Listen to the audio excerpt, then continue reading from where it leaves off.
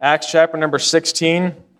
And I love this passage of Scripture because it can apply to everyone. Amen? And that's what the Bible does. It seems to always do that. And it's a living word. So good to be here this week. I've thoroughly enjoyed it. And you guys have been giving us a round of applause. But I will say this, Pastor and Brother Chris and everyone that's been involved, you are the real heroes. I can't imagine all that goes into even set up and tear down. I was outside the table last night and turned around, and it was like, 5-10 minutes, and I turned around, and all this was gone. There were desks up. It was like a magic trick.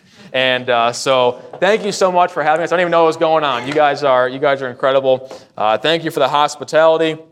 The Pastrana family has been a blessing. We've thoroughly enjoyed it, and just so good to be here in Manteca, California. I'll be honest, never thought I'd come here, but I'm glad I did. Amen. So praise the Lord for that.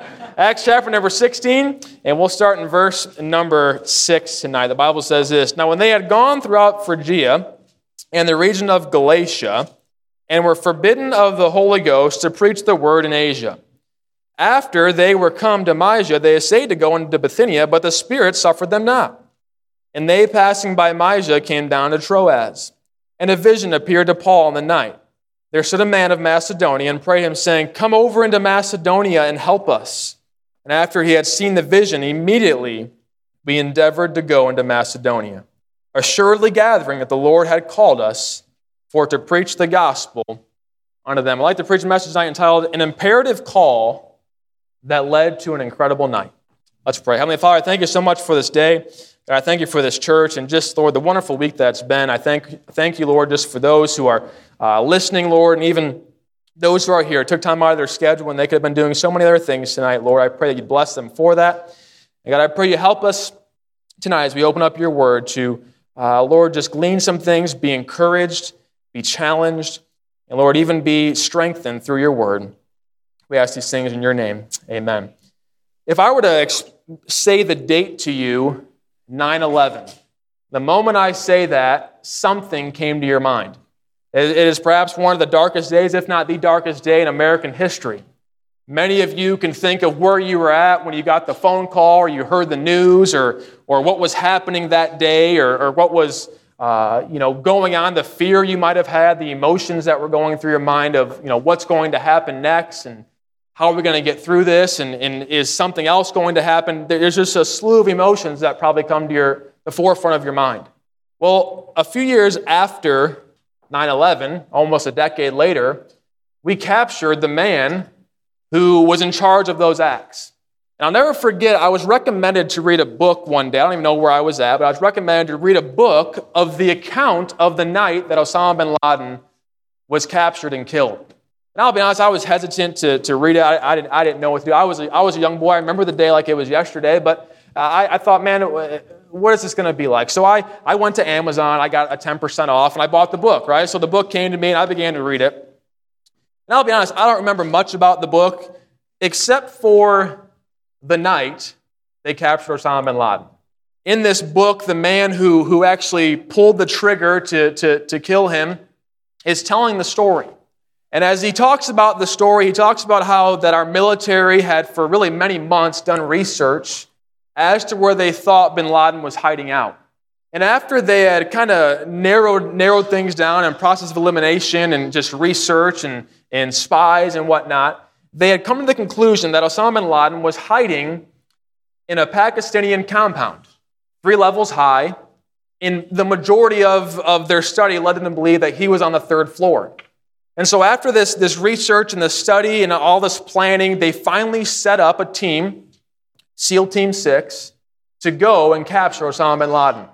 And as he begins to tell the story, he talks about how the day finally came and they had an hour to an hour and a half to get this mission completed. They were going to leave at midnight and head over to this compound and fly out of the base there. And there was planning and there was helicopters involved and all this stuff. And he tells the story as they were flying into this compound, the Chinook that they were in ended up crashing, and they had to go to Plan B. And so as this helicopter crashes outside of this compound, like anyone else, that'd probably wake you up from sleep, all right? And so this takes place, and so the men began to get out of this helicopter. No one was injured, and by this point now, everybody inside the compound is awake, and there's gunfire ringing out, and things really aren't going according to plan. They were prepared for it, but they really weren't expecting it. And so one by one, they began to enter through the outer gate of this compound, and there was two sections. So they got through the first wall, got through the second wall, and of course, as soon as they got on the other side, there was enemy fire. And they had to be very careful. They didn't want to harm any women or children, and they meticulously got through that kind of first wave of enemy fire, and they got into the compound. And they had assumed or believed that the brothers of Osama bin Laden, family members, were living on each level of this compound. And so they went through the first level, they cleared that out, got to the second level, and as he's telling the story, he remembers being behind one of his partners who knew Arabic. And he began to, they thought that they had seen somebody above them, and you can imagine going up this compound, there was kind of the second level, so the man was looking down, and he remembers thinking to himself, there's no way we can get past this man. He's literally on top of us looking down with a gun. And his partner, the American's partner who's telling the story, remembers this. He said, he whispered the man's name in Arabic. And that was the one moment they had to take out this enemy. And the moment he whispered that name, the man looked over the edge, he whispered his name in Arabic, and they shot and killed this man. And that cleared the second level. They now knew they had one level, which was the level they needed to get to, Osama bin Laden. The most wanted man in the world for almost a decade at this point, 10 years. And as you read the story, he says he begins to kind of get butterflies in his chest as he knew what was about to happen next. They climb the second level, they get to the third level, and there's one room, as he explained it, there's one room, and they knew that was Osama bin Laden. And according to the story, they blow down the door, and kind of once through the dust settled and things like that, they notice that Osama bin Laden was hiding behind 3 of his wives. Now, at that moment, they knew that they couldn't harm those women. But at the same time, they knew those women could be armed. And a man from behind a U.S. soldier ran up and tackled those 3 women, and the man who's telling the story begins to talk about how he pulled the trigger and shot and killed Osama bin Laden. They take bin Laden, they put him in a body bag, they walk out of the compound, they begin to raid the compound, they're taking computers and hard drives and all this information of what they need, and they get back on the helicopter and they fly out. Not a single woman or children harmed.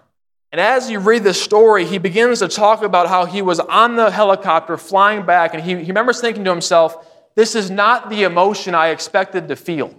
I just killed the most wanted man in the world for now almost a decade. Why don't I feel excitement? They landed at the base. They removed the body bag. According to the story, every one of them, they opened the body bag up. Everybody took a look. They zipped it back up. And according to his account, they walked into a room. They were debriefed.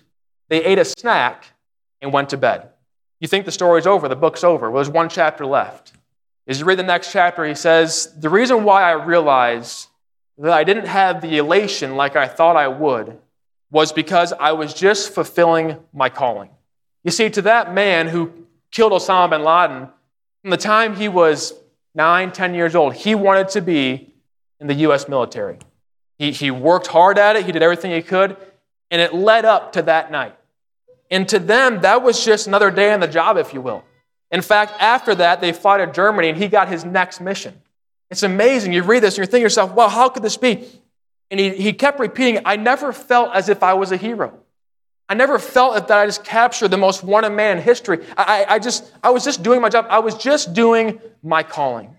And folks, I believe tonight in our passage of Scripture, we can find a calling that far supersedes one of a military honor, one of military realm, one of military esteem, or even one that might even seem to many of us so pristine. It's the calling of God. I've been so encouraged this week as I heard your pastor and different men talk about how they're praying that someone from this very church is called to go to the mission field. I can't help but think how incredible that would be, how encouraging that would be. And so tonight I want to give us a few characteristics that God explains through His Word about that calling. the highest, most esteemed calling that there is. Number one, look at chapter 16, verse number 6 and 7. Number one, our call must be understood. Our call must be understood. Look at chapter 6 and 7, or verse 6 and 7 of Acts 16. I love this, how the Bible is so real. It never leaves a detail out. It says this, now when they had gone throughout Phrygia and the region of Galatia and were forbidden, underline that word, of the Holy Ghost, to preach the word in Asia. Verse 7, after they were come to Mysia, they essayed, underline that word, to go into Bithynia. But the Spirit suffered them not. It's amazing when you read those two verses, how many places Paul wanted to go to. It says he wanted to go to Phrygia. He wanted to go to Galatia, but the Holy Spirit forbid them, said no. He essayed or wanted to go into Mysia or Bithynia, and the Holy Spirit said no. How is this happening? You think to yourself, man, he's going to preach the gospel. Isn't any place great? Yeah, you're right. Everyone needs the gospel. But here's the thing. Paul understood his calling. Paul, you say, how did that happen? I believe Paul was constantly walking in the Spirit of God. There is no way you can realize this is happening. There's no way you have the knowledge or the idea that the Holy Spirit is telling you, no, don't go, unless you're walking with Him on a daily basis. Unless you're in His Word, unless you're praying and asking God to show me, to give me what I need. And that's exactly what Paul was doing. It's amazing. He simply just went where the Holy Spirit led or did not lead. But folks, that only happens if you're walking daily with Him. It only happens if you're wanting God to lead you, you're wanting God to show you this path. And I think it makes so much sense when Paul said, I die daily.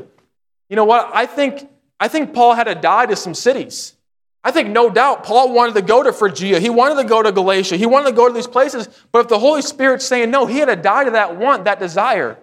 And if we're going to do that, folks, may God help us to die to some of the things that we want so we can understand His calling.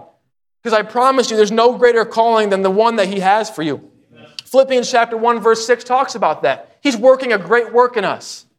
He's going to perform that until the day of salvation. Get a hold of that.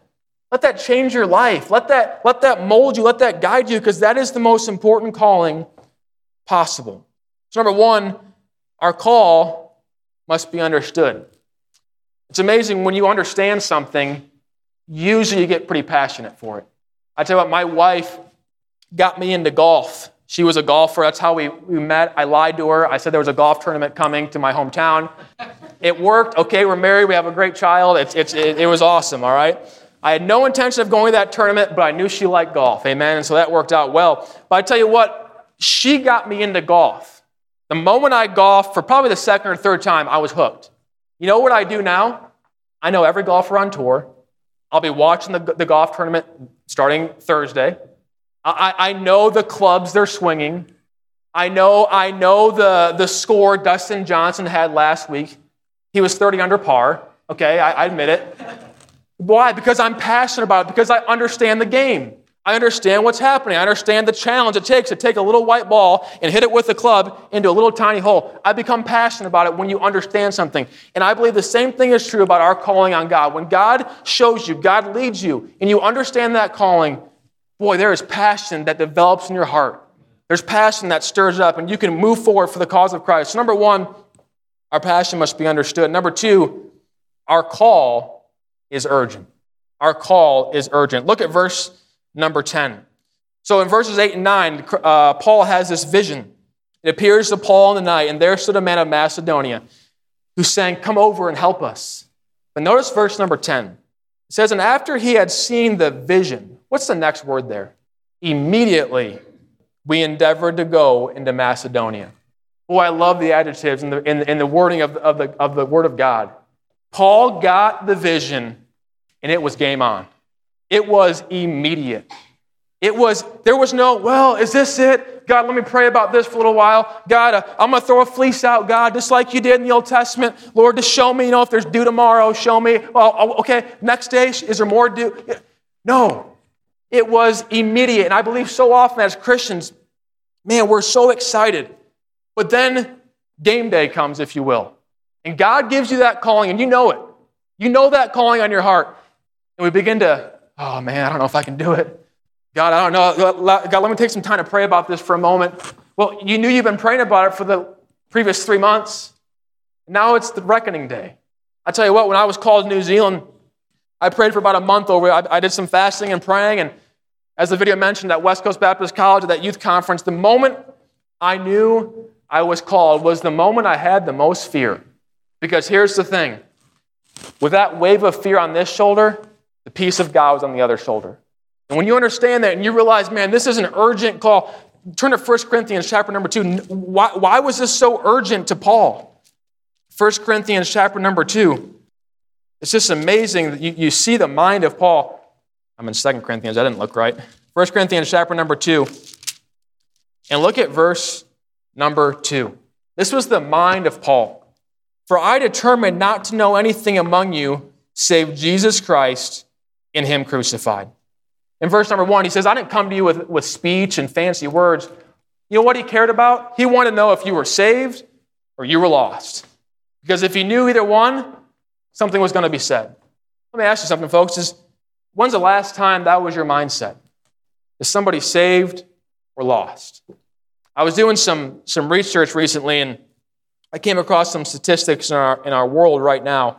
According to statistics, every 10 seconds, 15 people slip into eternity. According to statistics, last year here in America, every 40 seconds, a suicide took place. Last year, the average age of a person coming into a Planned Parenthood facility here in America was 17 years old. Last year, 300,000 people claimed to have used heroin, and they were 12 years old or younger. I want to do something real quick here. On the count of 3, hold your breath. Ready? Here we go. 1, 2, 3. Let it out. According to statistics, 5 people just died without Christ. Folks, does that bother you? Does that concern you? Or is that just another stat line? Is that just, wow, that's pretty sobering. Wow. Or does that burn a fire in your heart? Because I tell you what, I think as Christians, for far too long, it's just been oh, wow, that's too bad. Ah, man, I pray for them. Don't misunderstand me. That's all good. But I think it's time for us to wake up and start seeing the urgency of our calling. Because I can promise you that's not going to get any better unless we start it. Unless we start feeling that urgency. Unless we start feeling that, you know what? People are broken and hopeless and will die without Christ unless we don't get urgent. Number 1, our call is understood. Number 2, our call is urgent. Number 3, our call is uncomfortable.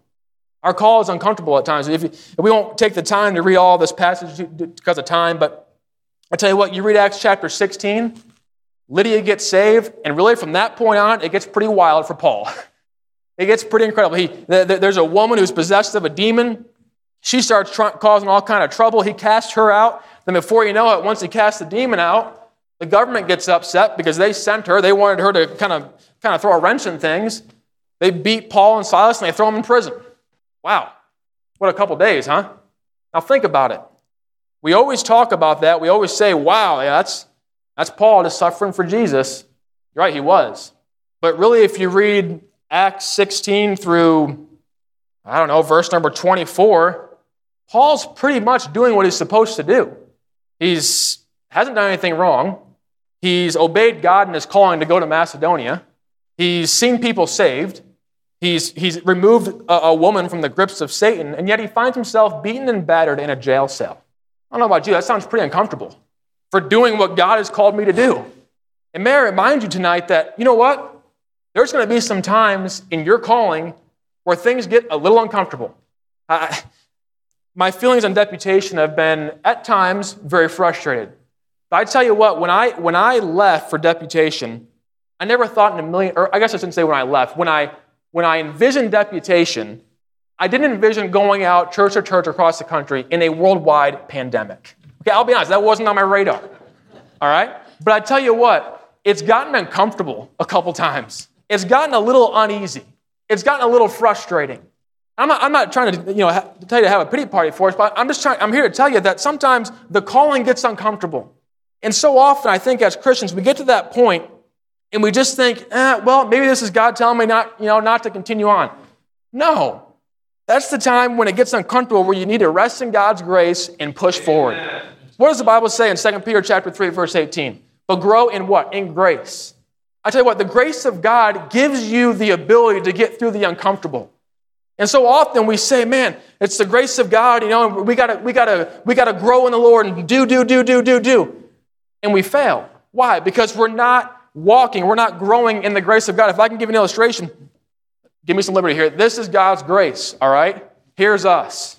When you get in God's grace, He'll direct you, He'll guide you, He'll take you through the valleys, He'll take you through the storms, and you're safe and secure in His hand. But you know what we do so often? We get to the valley. Microphone's the valley, all right? The hard time, the uncomfortable time. We get there and we run. What'd you just do? You got outside of the grace of God that gives you the strength to get through it anyways. And so often we miss that. God doesn't want you to give up. God doesn't want you to quit. He wants you to press forward for His cause. Number one, our call must be understood. Number two, our call is urgent. Number three, our call gets uncomfortable. And lastly tonight, our call is unstoppable. Our call is unstoppable. Look at verse number 25 of Acts 16. It says, and at midnight, Paul and Silas prayed and sang praises unto God, and the prisoners heard them. And suddenly there was a great earthquake, so that the foundations of the prison were shaken, and immediately all the doors were open, and everyone's bands were loosed. And the keeper of the prison, on awakening out of his sleep and seeing the prison doors open, he drew out his sword and would have killed himself, supposing that the prisoners had been fled. But Paul cried with a loud voice, saying, do thyself no harm, for we are all here. I love it. He's kind of mocking him a little bit, right? Then he called for a light and sprang in and came trembling and fell down before Paul and Silas. Now notice this, verse number 30. And brought them out and said, sirs, what must I do to be saved? Wow. You talk about a change of events. Here's the man that, quite frankly, honestly, could have been beating Paul a few hours ago, could have literally thrown him in prison, could have been the guy that turned the key and locked him up, and now here he is at the feet of Paul begging, tell me how to be saved. Talk about awkward. Here you are beating this guy up, now you're asking for forgiveness and to show him how to get to heaven. Rough night for the jailer, right? But no, that's the power of the gospel. And if you go on to read, the jailer gets saved, his house gets saved. And folks, there is rejoicing in heaven over this family that trusted Christ that night. You say, how does that happen? How does that work? How in the world can that be? Folks, that's the power of the gospel. Amen. When you get under that call, that was way back in verse number 10, verse number 9, and you follow through, and you get urgent about it, you do it immediately, you work hard, you get there where God wants you to be, there is no stopping that calling. He'll work that work until he calls you home. That's the power of gospel. And by the way, that's the engine behind your calling. The gospel, that's what's driving you. That's what's pushing you. The power of God, the safety of Him, that is what is guiding you. And that is what God is still able to do right here in Manteca, right here in Sacramento, right here in Central Valley. That is what God can do if we just simply say, God, here we go. Use me. That's what can happen in New Zealand. That's in Uruguay, in the Middle East. The calling is unstoppable. Lastly, turn to Romans chapter 8. Romans chapter number 8. In verse number 31. This is one of those shouting verses in the Bible. What shall we say then to these things? If God be for us, who can be against us? I don't know what God's doing in your heart this week. I don't know what His calling is in your life. But I know for sure that there's a desire by your pastor, by the staff of this church, that God would call somebody to go. Now, I'll tell you one thing. You'll never go across the sea until you first go across the street. There are people all over broken, right here, perhaps in this room, who are saying, help me.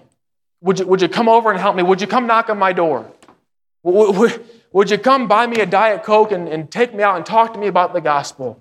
I have nothing. I'm broken. I'm going nowhere fast. I am bound for a spiritual death sentence. And folks, unless we get serious about the calling of God, which, by the way, is for everybody, those people will die broken and lost. May God help us to make His final command of go ye into all the world and preach the gospel our first priority.